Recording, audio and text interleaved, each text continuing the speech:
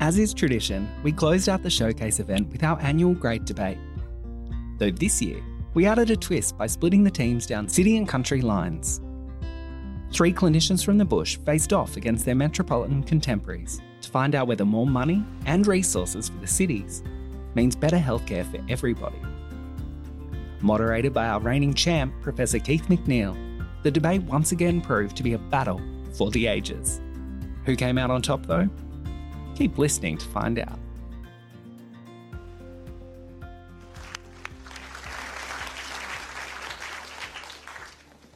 Thank you. Look, it's great to be up here as the chair. As Helen has referenced, I'm retiring undefeated as a participant in these debates over the past few years, and so that's now going to go down in the annals of history. Now that I've taken on the role as chair. Taken on the role, I might add, from Michael Zanko, who's done this job so well. Michael managed to make the debate all about himself while he was chair, but I won't let that happen on this occasion. Now, as Helen noted, we're here today to find out whether more money and resources for the big cities will mean better health outcomes for everybody. And I want you to remember what the exam question is. Some of you might have said, my goodness, when I look out there, actually a few people there, the thrill seekers down the front, there are some chairs up the back there. You could get further away from the stage if you really wanted to, you lot. So remember what the exam question is, because I have to decide on the basis of whatever flimsy arguments that are put up today, what the answer to this debate is going to be. I'm going to rely on your help, and there is the app, I think. Is there an app or something that you can vote on? Now, let's get on with the show, because I'm going to introduce the 2 teams. I'll let you know who they are, and then we'll introduce them one at a time. So on the affirmative team, we have Dr Tanya Kelly, who's the current chair of the Clinical Senate. Welcome, Tanya. I'm told Tanya is something called an anaesthesiologist, which used to be an anaesthetist when I was a young lad, but anaesthetist, anaesthesiologist, whatever. Okay. Dr Catherine McDougall, an orthopaedic specialist and clinical co-lead of the statewide Getting It Right First Time project. Yeah, thanks, Kath. And crikey, Dr Chris May. Chris, where did they drag you out from? I'll show you later. My goodness. Well, this is what happens when your first team pick actually comes down with COVID. But Chris, thanks for showing up, Chris. It's really good of you. Now, on the team that's going to argue against that is Dr Alex Kochi, who I assume loves the limelight because he's coming back on the stage again.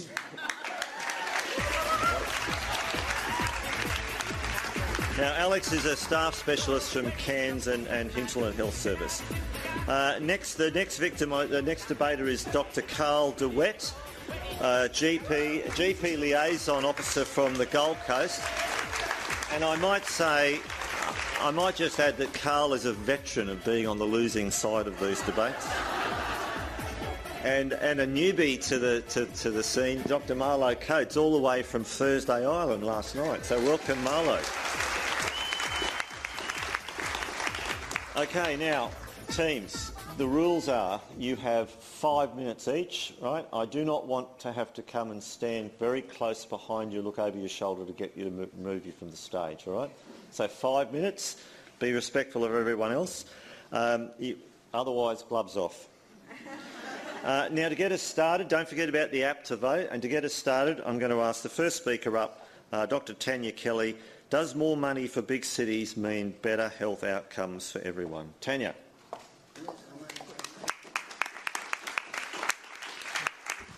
That one down there.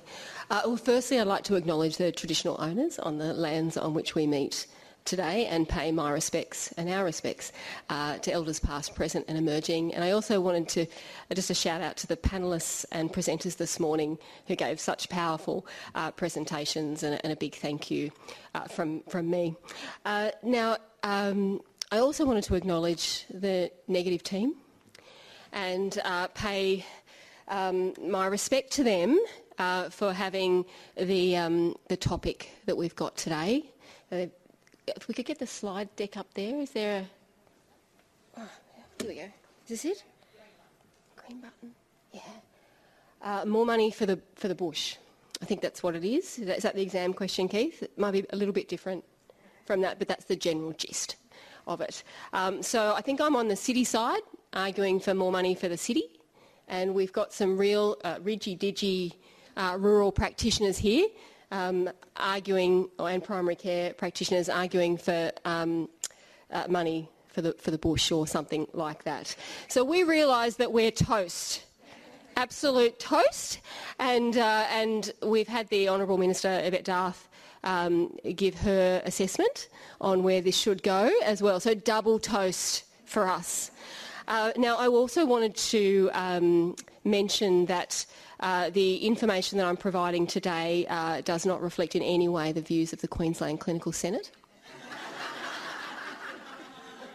And the analysis that I'm about to present has no basis in fact.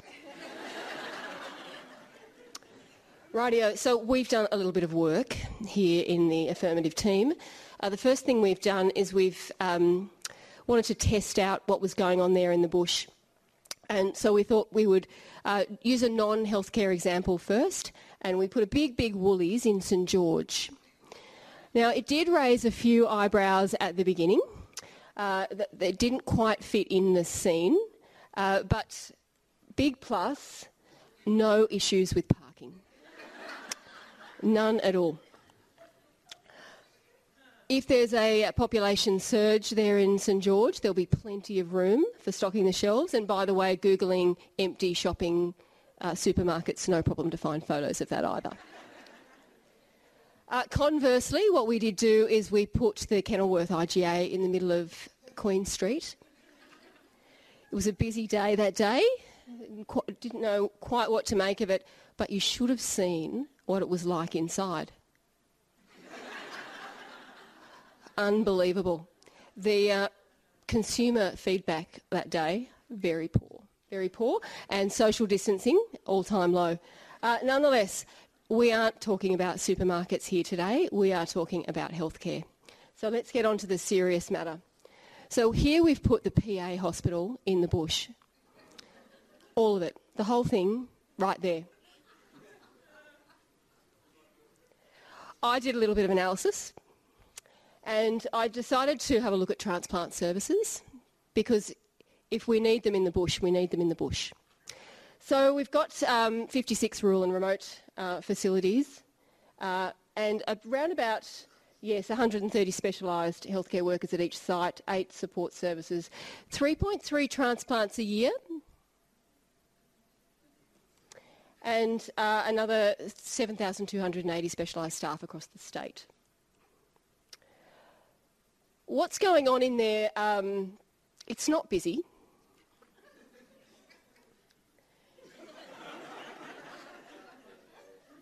But it's very clean. And they're ready.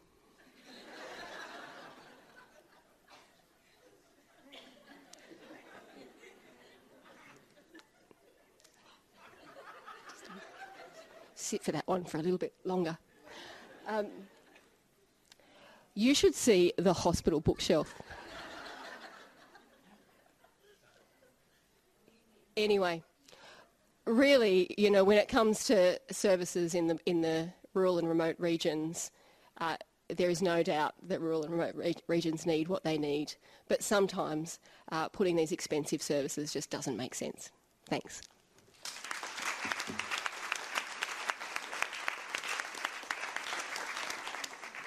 Thanks, Tanya. Well, yes, the famous Yes Minister episode, The Compassionate Society, the hospital with no patients. Well, we're off to an interesting start, I think you'll agree.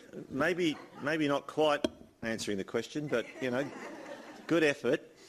Now let me hand on to the first speaker for the so-called negative team, or the team taking the opposing view, Dr Alex Kochi.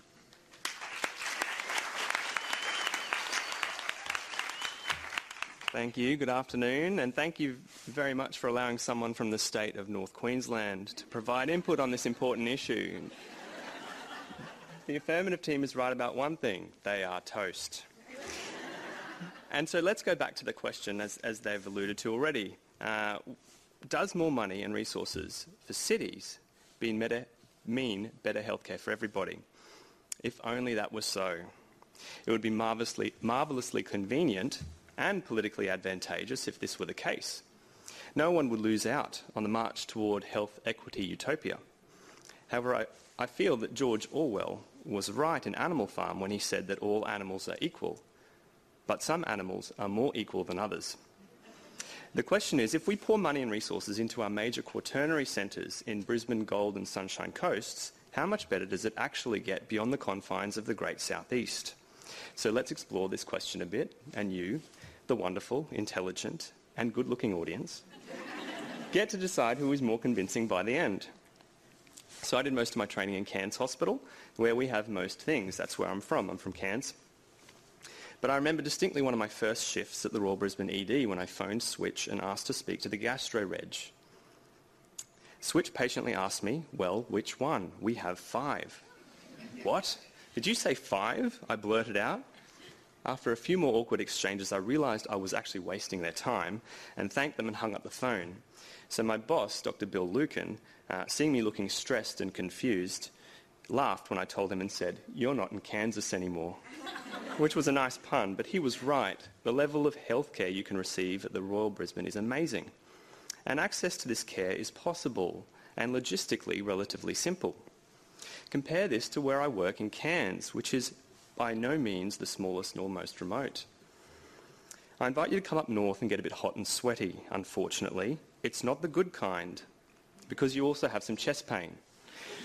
The good news is we can do your angiogram now, and it doesn't have to be a Tuesday or a Thursday like it was when I was a registrar. The bad news is you have a blockage, and that blockage is best managed by a coronary artery bypass graft, and for that we're going to have to get you to Townsville, provided they have space on their list. Have a bad headache in Cairns? You better hope it's not an aneurysm, because it's a flight back to Townsville or maybe even Brisbane for you, depending on what you need. Maybe you had a few too many and accidentally fell off your balcony and fractured your pelvis. You better hope that the 2 pelvic surgeons are in town, otherwise you're out of luck. Not even Townsville can help you now. Strap your legs together and yourself in for a ride back to Brisbane. At the risk of labouring this point, let me, as an emergency physician, go on to something less controversial. How about acute stroke management? If you didn't know before, let me tell you now, if you're going to have your stroke, have it in the Gold Coast, please. Why? Because that would be where we would have to send you to have your clot retrieved. But what is 1,700 kilometres between friends? And the logistics for these transfers get really hairy too. The stars need to align such that the aircraft is available, the flight team has the requisite hours left to fly, the weather is good, the receiving hospital can fit our patient in, and there is a bed to recover them in afterwards. See what I did there? That's a good joke. But please don't feel too sorry for us in Cairns. As I've alluded to, we're not the smallest by any stretch. And we pass this love down the totem pole too, and this is replicated across the system. We pass this love down to people like Marlow, who are from Thursday Island, our third speaker. So for example, hit your head in Cooktown and you need to be sent to Cairns for a CT. Don't complain about being in spinal precautions overnight though. Want to have a baby on TI but have some risk factors and want to be near family? Sorry, you're going to Cairns too. Get sick in Tully with a touch of lepto, and this is a homage to Tully, Golden Gumboot. But all you have for testing there is an istat blood gas, and you better hope that Cairns is not in a code yellow. Actually, sorry, we don't have those anymore. I'm in tier 3.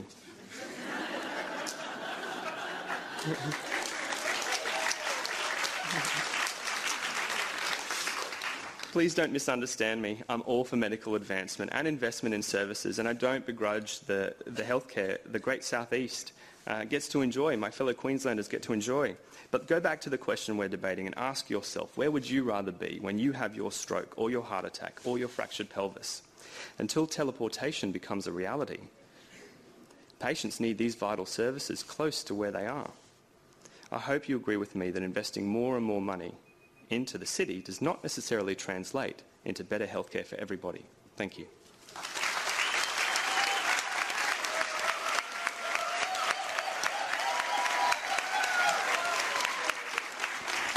Thank you, Alex. I like the vague reference to Heisenberg's uncertainty principle there. I didn't know, but we share something in common. I'm an alumnus of Cairns State High, class of 74. There you go. All right, well, let's move right on with the debate and get it back on track. And let me introduce Kath McDougall to the stage to take the second chair for the Affirmative team. Thank you, Keith. Thank you, Mr. Chairman. Ladies and gentlemen, it's a real pleasure for me to be asked to be part of this debate, albeit off the bench after COVID wiped out the rest of the team. But I feel very lucky to be talking about this because there's nothing I like more than talking about than giving more money to the cities. But before I start, I'd like to acknowledge our wonderful country visitors, our opposition. I really love country people. There's a real simplicity about them that I find endearing. Thank you for making the time to join us, and I hope you're getting some rain. More money and resources for the cities means better health outcomes for everybody. A truer statement I've rarely heard, Mr. Chairman, and it's certainly one I support given I live in the city. Tanya has introduced some data into this equation, and I'm just going to let you know you're not going to find too much more of that in the next 5 minutes. Our opposition started very strongly, but I am going to choose not to respond to those points and instead respectfully just give you some points of my own. And that is, I think people underestimate how hard it is to live and work in the cities. Decision-making fatigue with endless options for weekend activity. There's kale on every menu. Having to wear activewear to school drop-off, and that's just at home. I mean, some patients are driving more than 30 minutes to receive their health care. The roads are full. The hours are long, coffee is sometimes Starbucks, and one of the hospitals won't install a battery for electric vehicles. That's if you get a car park at all. I know people who have waited for at least 3 years to get a car park. 3 years, Mr. Chairman. I mean, that's almost as long as it's taken for us to get any data out of the IMR.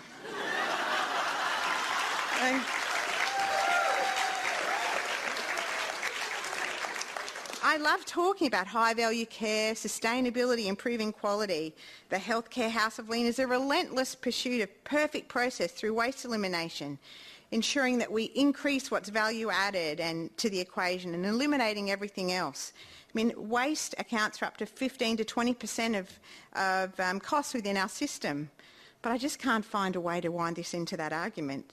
So instead, I'm going to introduce a new model, and it's called the jacaranda tree.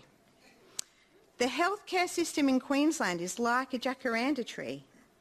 In the trunk is the cities, large volumes of staff, high tertiary level services serving the largest populations. It needs the most time and the most resources. The roots, Charlotte Street, sandy, well-drained soil and occasionally a slightly acidic base. But as the trunks disperse out to the branches, that's when we get out into the regions. The key, though, is the branches can't survive without the strong trunk and the roots. You need the roots to be strong to support the smaller branches and flowers. You don't water the branches, you water the roots. And if you're lucky, in 20 years, flowers will bloom, and one might drop on your head if you're lucky enough and bring you good fortune. More money and resources in the city means better outcomes for everyone. I was walking home from aerial yoga Lattes this week with Bessie, my Labradoodle, worrying about climate change and wondering whether what I'm feeling in my belly might be an intolerance to gluten. And then it came to me. Well-being, joy, mindfulness, the vibe, mudita. The pleasure that comes in delighting in other people's well-being. My second concept. More money and resources for the cities improves outcomes for everyone in the cities. That makes the people in the cities happy and joyous. The country people, seeing the joy and happiness of the people in the cities, also feels happy, improving their outcomes. Improved health outcomes for everyone. Mudita.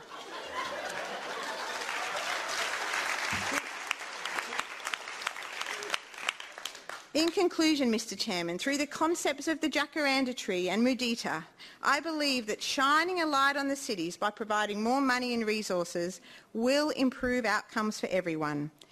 We must be cautious about shining the light on the country. The curtains might fade. Thank you very much.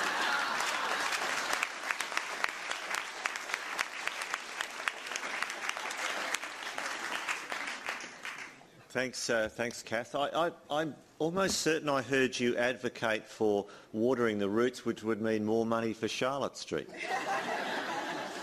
Anyway, let's move on now to, or now that I've retired, the veteran of the great debate, Dr Carl DeWitt. Carl.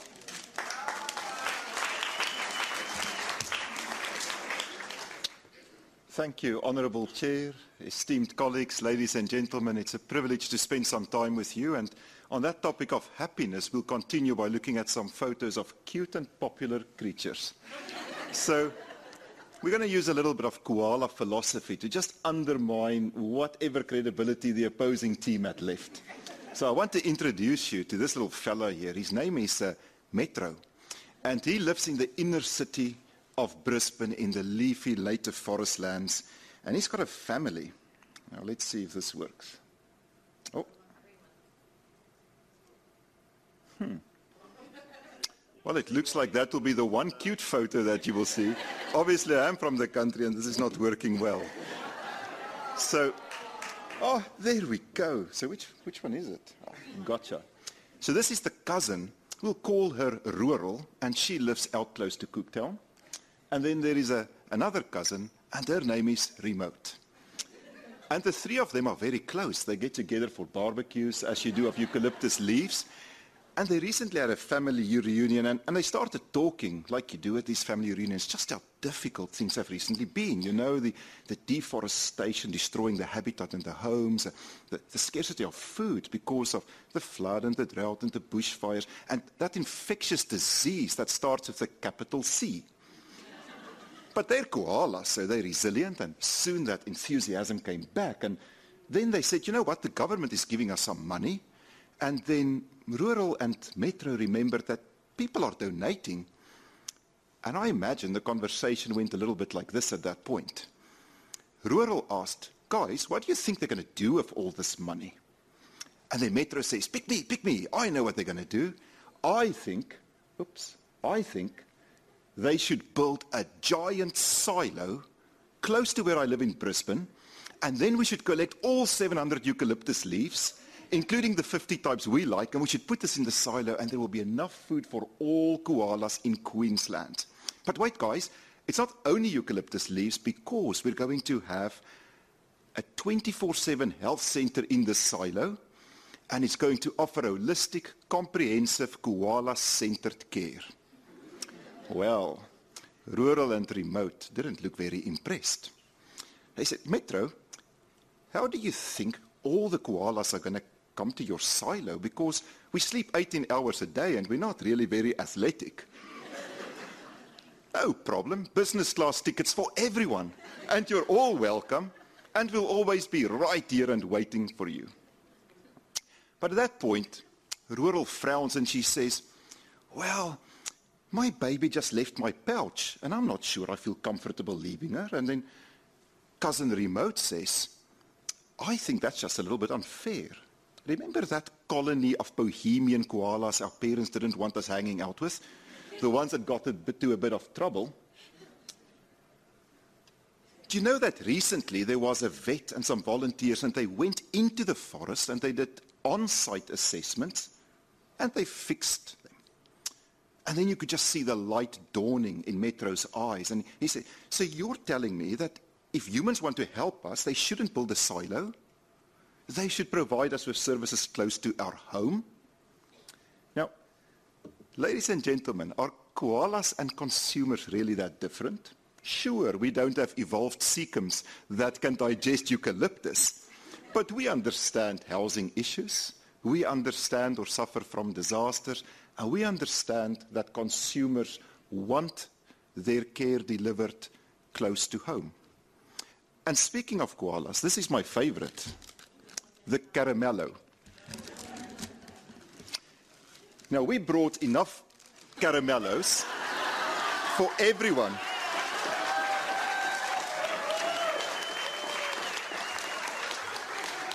Now, my opponents want me to invest the koalas in the guys here in front, the fellows. And you guys can bask, what was it, Cass, in the reflected glory and appreciation.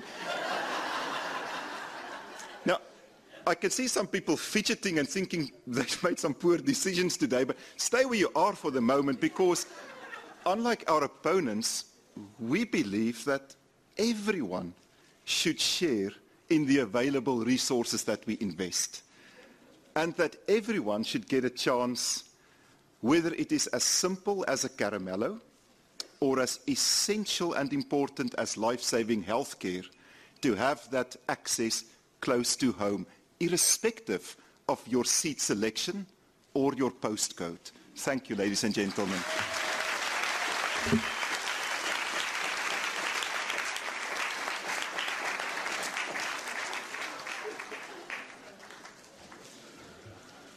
Well, we're getting to the pointy end here now, down to the last speakers. So let me introduce Dr Chris May, out of retirement especially, brought out of retirement especially. You're a retired emergency physician, Chris, but you're also a veteran of the Great Debate. You've been on here before. I am. So who knows, you might be a dark horse. I might. Over to you. Now, which one do you press? Everyone knows what this is? Yeah, it's a barrel. When they were asking or trying to find people to participate in this debate, they went right to the bottom and scraped out the bottom, and there I was. But here I am, back, better than ever. And for those of you who don't know me, I'm a world expert in emergency medicine models of care, patient flow, solving health problems, and for those that you do know me, that's not quite correct. Now, I have been to the country. I was 2 years in this place called Mara, halfway between a place called Banana, which has no banana trees, and Springshaw. So on the far side is the hospital that I attended, and that's the new modern hospital. Now, there was 10 beds in those days. I was the superintendent of the hospital. I was also director of emergency, surgery, anaesthetics, paediatrics, O&G, occasionally a vet scientist and a dentist. But we managed. So let's not say that we can't manage in the bush. Now let's put to rest this argument that the bush is not supported. Here we have an example of the latest, most modern communication device that we are supporting the bush with. You can't get much better than this. We have aero retrieval services with the most modern planes around. But we didn't rest on our laurels just with that plane. We went further and got another plane, a twin-engine plane. So we are supporting the bush, and that money comes to the larger centres. Not necessarily all South East, but Townsville, Brockhampton and Cairns. You do have your own helicopter, don't you? So we are spending money in the right way. We have the Royal Flying Doctor Service, a wonderful, wonderful service.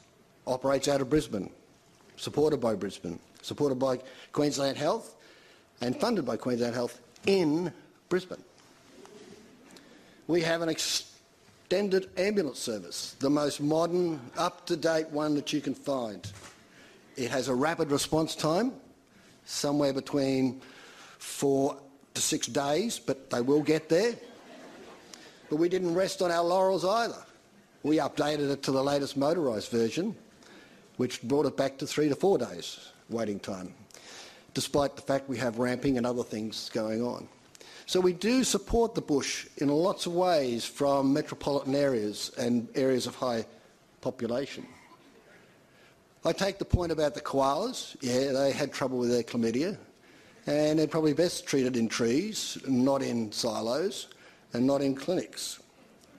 Humans, however, are slightly different. We do need to support the rural and remote areas, but by spending money unnecessarily in those areas may not give you the outcome that you want.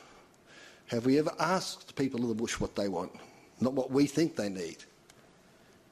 We have expensive care, and that's available in most of the rural places, in major centres such as Rockhampton, Mackay, Townsville, Cairns, even Mount Isa. So we do have modern, intensive and expensive cares which support the bush. Now we have also telehealth. We can reach out to people right across the state using Zoom, WhatsApp, FaceTime, whichever one you like, and we're able to solve their problems, or at least help with their problems. But are we in fact helping their problems? I think so. 1 minute. So in summary, I do think we have a balanced system. Yes, we do have a lot of money spent in metropolitan South East Queensland, but that's where a large population is. Yes, we do fund rural services. I'm not saying you don't need more money, but I think we have to be careful about where we go from here. So, having been in the country and been on the receiving end and being in the city end, I'm sorry, I've got to go, Catherine. I'd much rather be here. Thank you.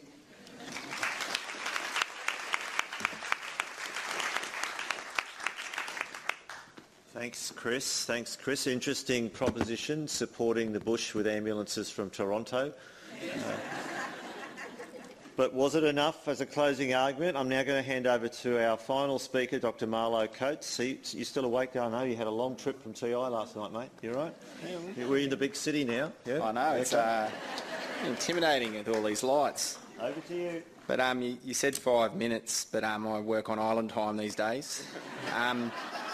Look, I like the picture of Woolies because I travel to Weeper sometimes to do a bit of backfill, and me and my wife sometimes, because we're at distance, we text each other pictures, and I'll text her pictures of the woolly shelves with all the fruit and vegetables and choice and options and those amazing things you get at a Woolworths. But I don't think there's many in many remote towns. It's particularly exciting, and our kids look at it and they froth over all that fruit and veg they can get and all the options of meat at the butchers. I duck down to Toshi's and just ask him what's available, and he just gives me a bag of something. That's how we roll there, I suppose. So so I might go over a minute here. I'm sorry, but look, I also look like the jacaranda analogy, but I think you're wrong. We might look like the flowers at the end, and we're beautiful, and you come remote. There's lots of great things to see.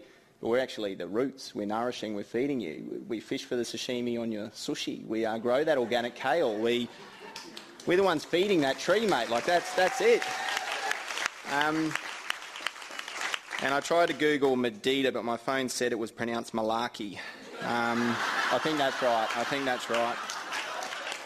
Hey, look, I'll move quickly through my points because there's a few here. Look, we recognise healthcare budgets are finite. They can't do everything for everyone. The utilitarian approach to health service funding, for the most people, works on economies of scale. For decades, it's undermined and disadvantaged people living rural and remote, no more so than our First Nations Australians. The inequity of access and outcomes experienced by those living remote it's a perennial feature of the Australian Institute of Health and Welfare reporting. Anyone can look that up. It's free access. It'll tell you what's been going on. Read 5 years' worth of reports. Read 2 decades' worth of reports. We're so bad at our rhetoric around funding the bush and finding equity access that we've introduced law and regulation to try and hold ourselves accountable. We're the only state to do it so far. It should speak something to how we've failed in this space to trickle down to the remote sites. Some of the communities in the region I work in, life expectancy is early 50s. What's the use of superannuation? How are you going to get a home loan when you're 30s, when that's your life expectancy? Interestingly, if in your 50s you're called a quinquagenarian, which I'd never read before, but has a nice ring to it. So look, 1/3 of the social gaps in health don't come from healthcare. We in this room aren't going to solve them. They come from the social determinants of health: housing, education, food access, clean water, incarceration rates, employment, poverty. After my second was born, my town went on a boil water alert for 15 months. 15 months without clean water. You had to boil the stuff. This is the stuff that's driving 1/3 of our health outcomes, and none of us can solve that. I really like the points earlier from before the debate around linking with education, housing, these other groups. If you pick up the 425-page, 1,100 referenced RHD Endgame strategy, which is a great comprehensive body of work, it models that $2.9 billion invested in housing in the 210 most remote vulnerable communities in our country would drop RHD in our nation by 70%. That's not guess, it's not a joke, it's just straight up modelling and what we've seen around the rest of the world. Compared to COVID, it seems cheap. It doesn't even fund health services.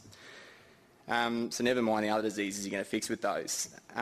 When we look at an approach to health service funding, and we're talking about trickle-down funding that'll trickle through to the bush from the city, look at trickle-down economics. It just doesn't work. All across the world, this funding big corporations, it's resulted in some of the worst inequity in socio-economic standing around the world, back to pre-French Revolution era, and we all know what happened after that. If our priority in health services is to further extend and improve the lives of those living into their 90s and 80s, 90s and into their 100s, then we're probably missing the boat a little on those who are only living to their 50s. You mentioned Animal Farm before, and in the book In Animal Farm, we're given the opportunity to self-govern. The animals quickly split into factions and silos. The pigs learned how to walk on two legs. They learned to enjoy the finer things in life, but they fell for the trap of over-intellectualisation, where they convinced themselves and the other animals around that any of the excess milk produced by the cows was only really useful in being drunk by them and nourishing their insatiable appetite. Anyone can over-intellectualise an argument and really push a point and make a good case as to why the pigs were right in that situation. And my colleagues did that in a really entertaining way today. But any eighth grader picking up that book on the syllabus will see that it's a reasonably futile argument. Queensland Health and all of our health services, they're irreducibly complex. They're horribly complicated. The funding models, the groups involved, it is chaotic. And ultimately we've got the feds, the states, the HHSs, departments, units within units. You've got primary care, hospital care. It's chaotic. And ultimately the decision on where the funding goes sits with a small group of people and decision-making in Canberra federally and here in Brisbane, down here during this period. So with some of the people in this room. But I'd probably issue a rally cry that it's an artificial construct. The silos are there because we created them. It drives divide. It forces us to focus on our own little areas of healthcare. But Queensland Health isn't a silo. It's not an abstract idea. It's not a benign or a malignant corporation. It is quite literally the people who work within it. It is all of us in this room. We collectively inform the decisions that are made by the few decision makers, our ministers, DGs, COOs, other leaders of the health service. And we can all pick up those books and read them and help inform the decision towards funding remote services better than what they are at the moment. So by the time my kids finish school, they'll live through probably 5 more health ministers, 4 more director generals, 3 more chief health operating officers, probably 2 more major restructures of Queensland Health, because we do those about every 10 years. And if the Honourable Jeanette Young's tenure is anything to go by, we'll probably only have 1 chief health operating officer by that time. So Parliament sits next week. Estimates have been through. Many decisions are being made this week and next week. Pen is going on paper. I'd urge all of those, our ministers, DGs, leaders, and those who we've been trying to inform through workshops like this and all of the other work that we do to make some decisions that will give us some marvellous outcomes in the bush for once, so we can nourish the jacaranda tree and all enjoy the flowers at the end of it. Thank you.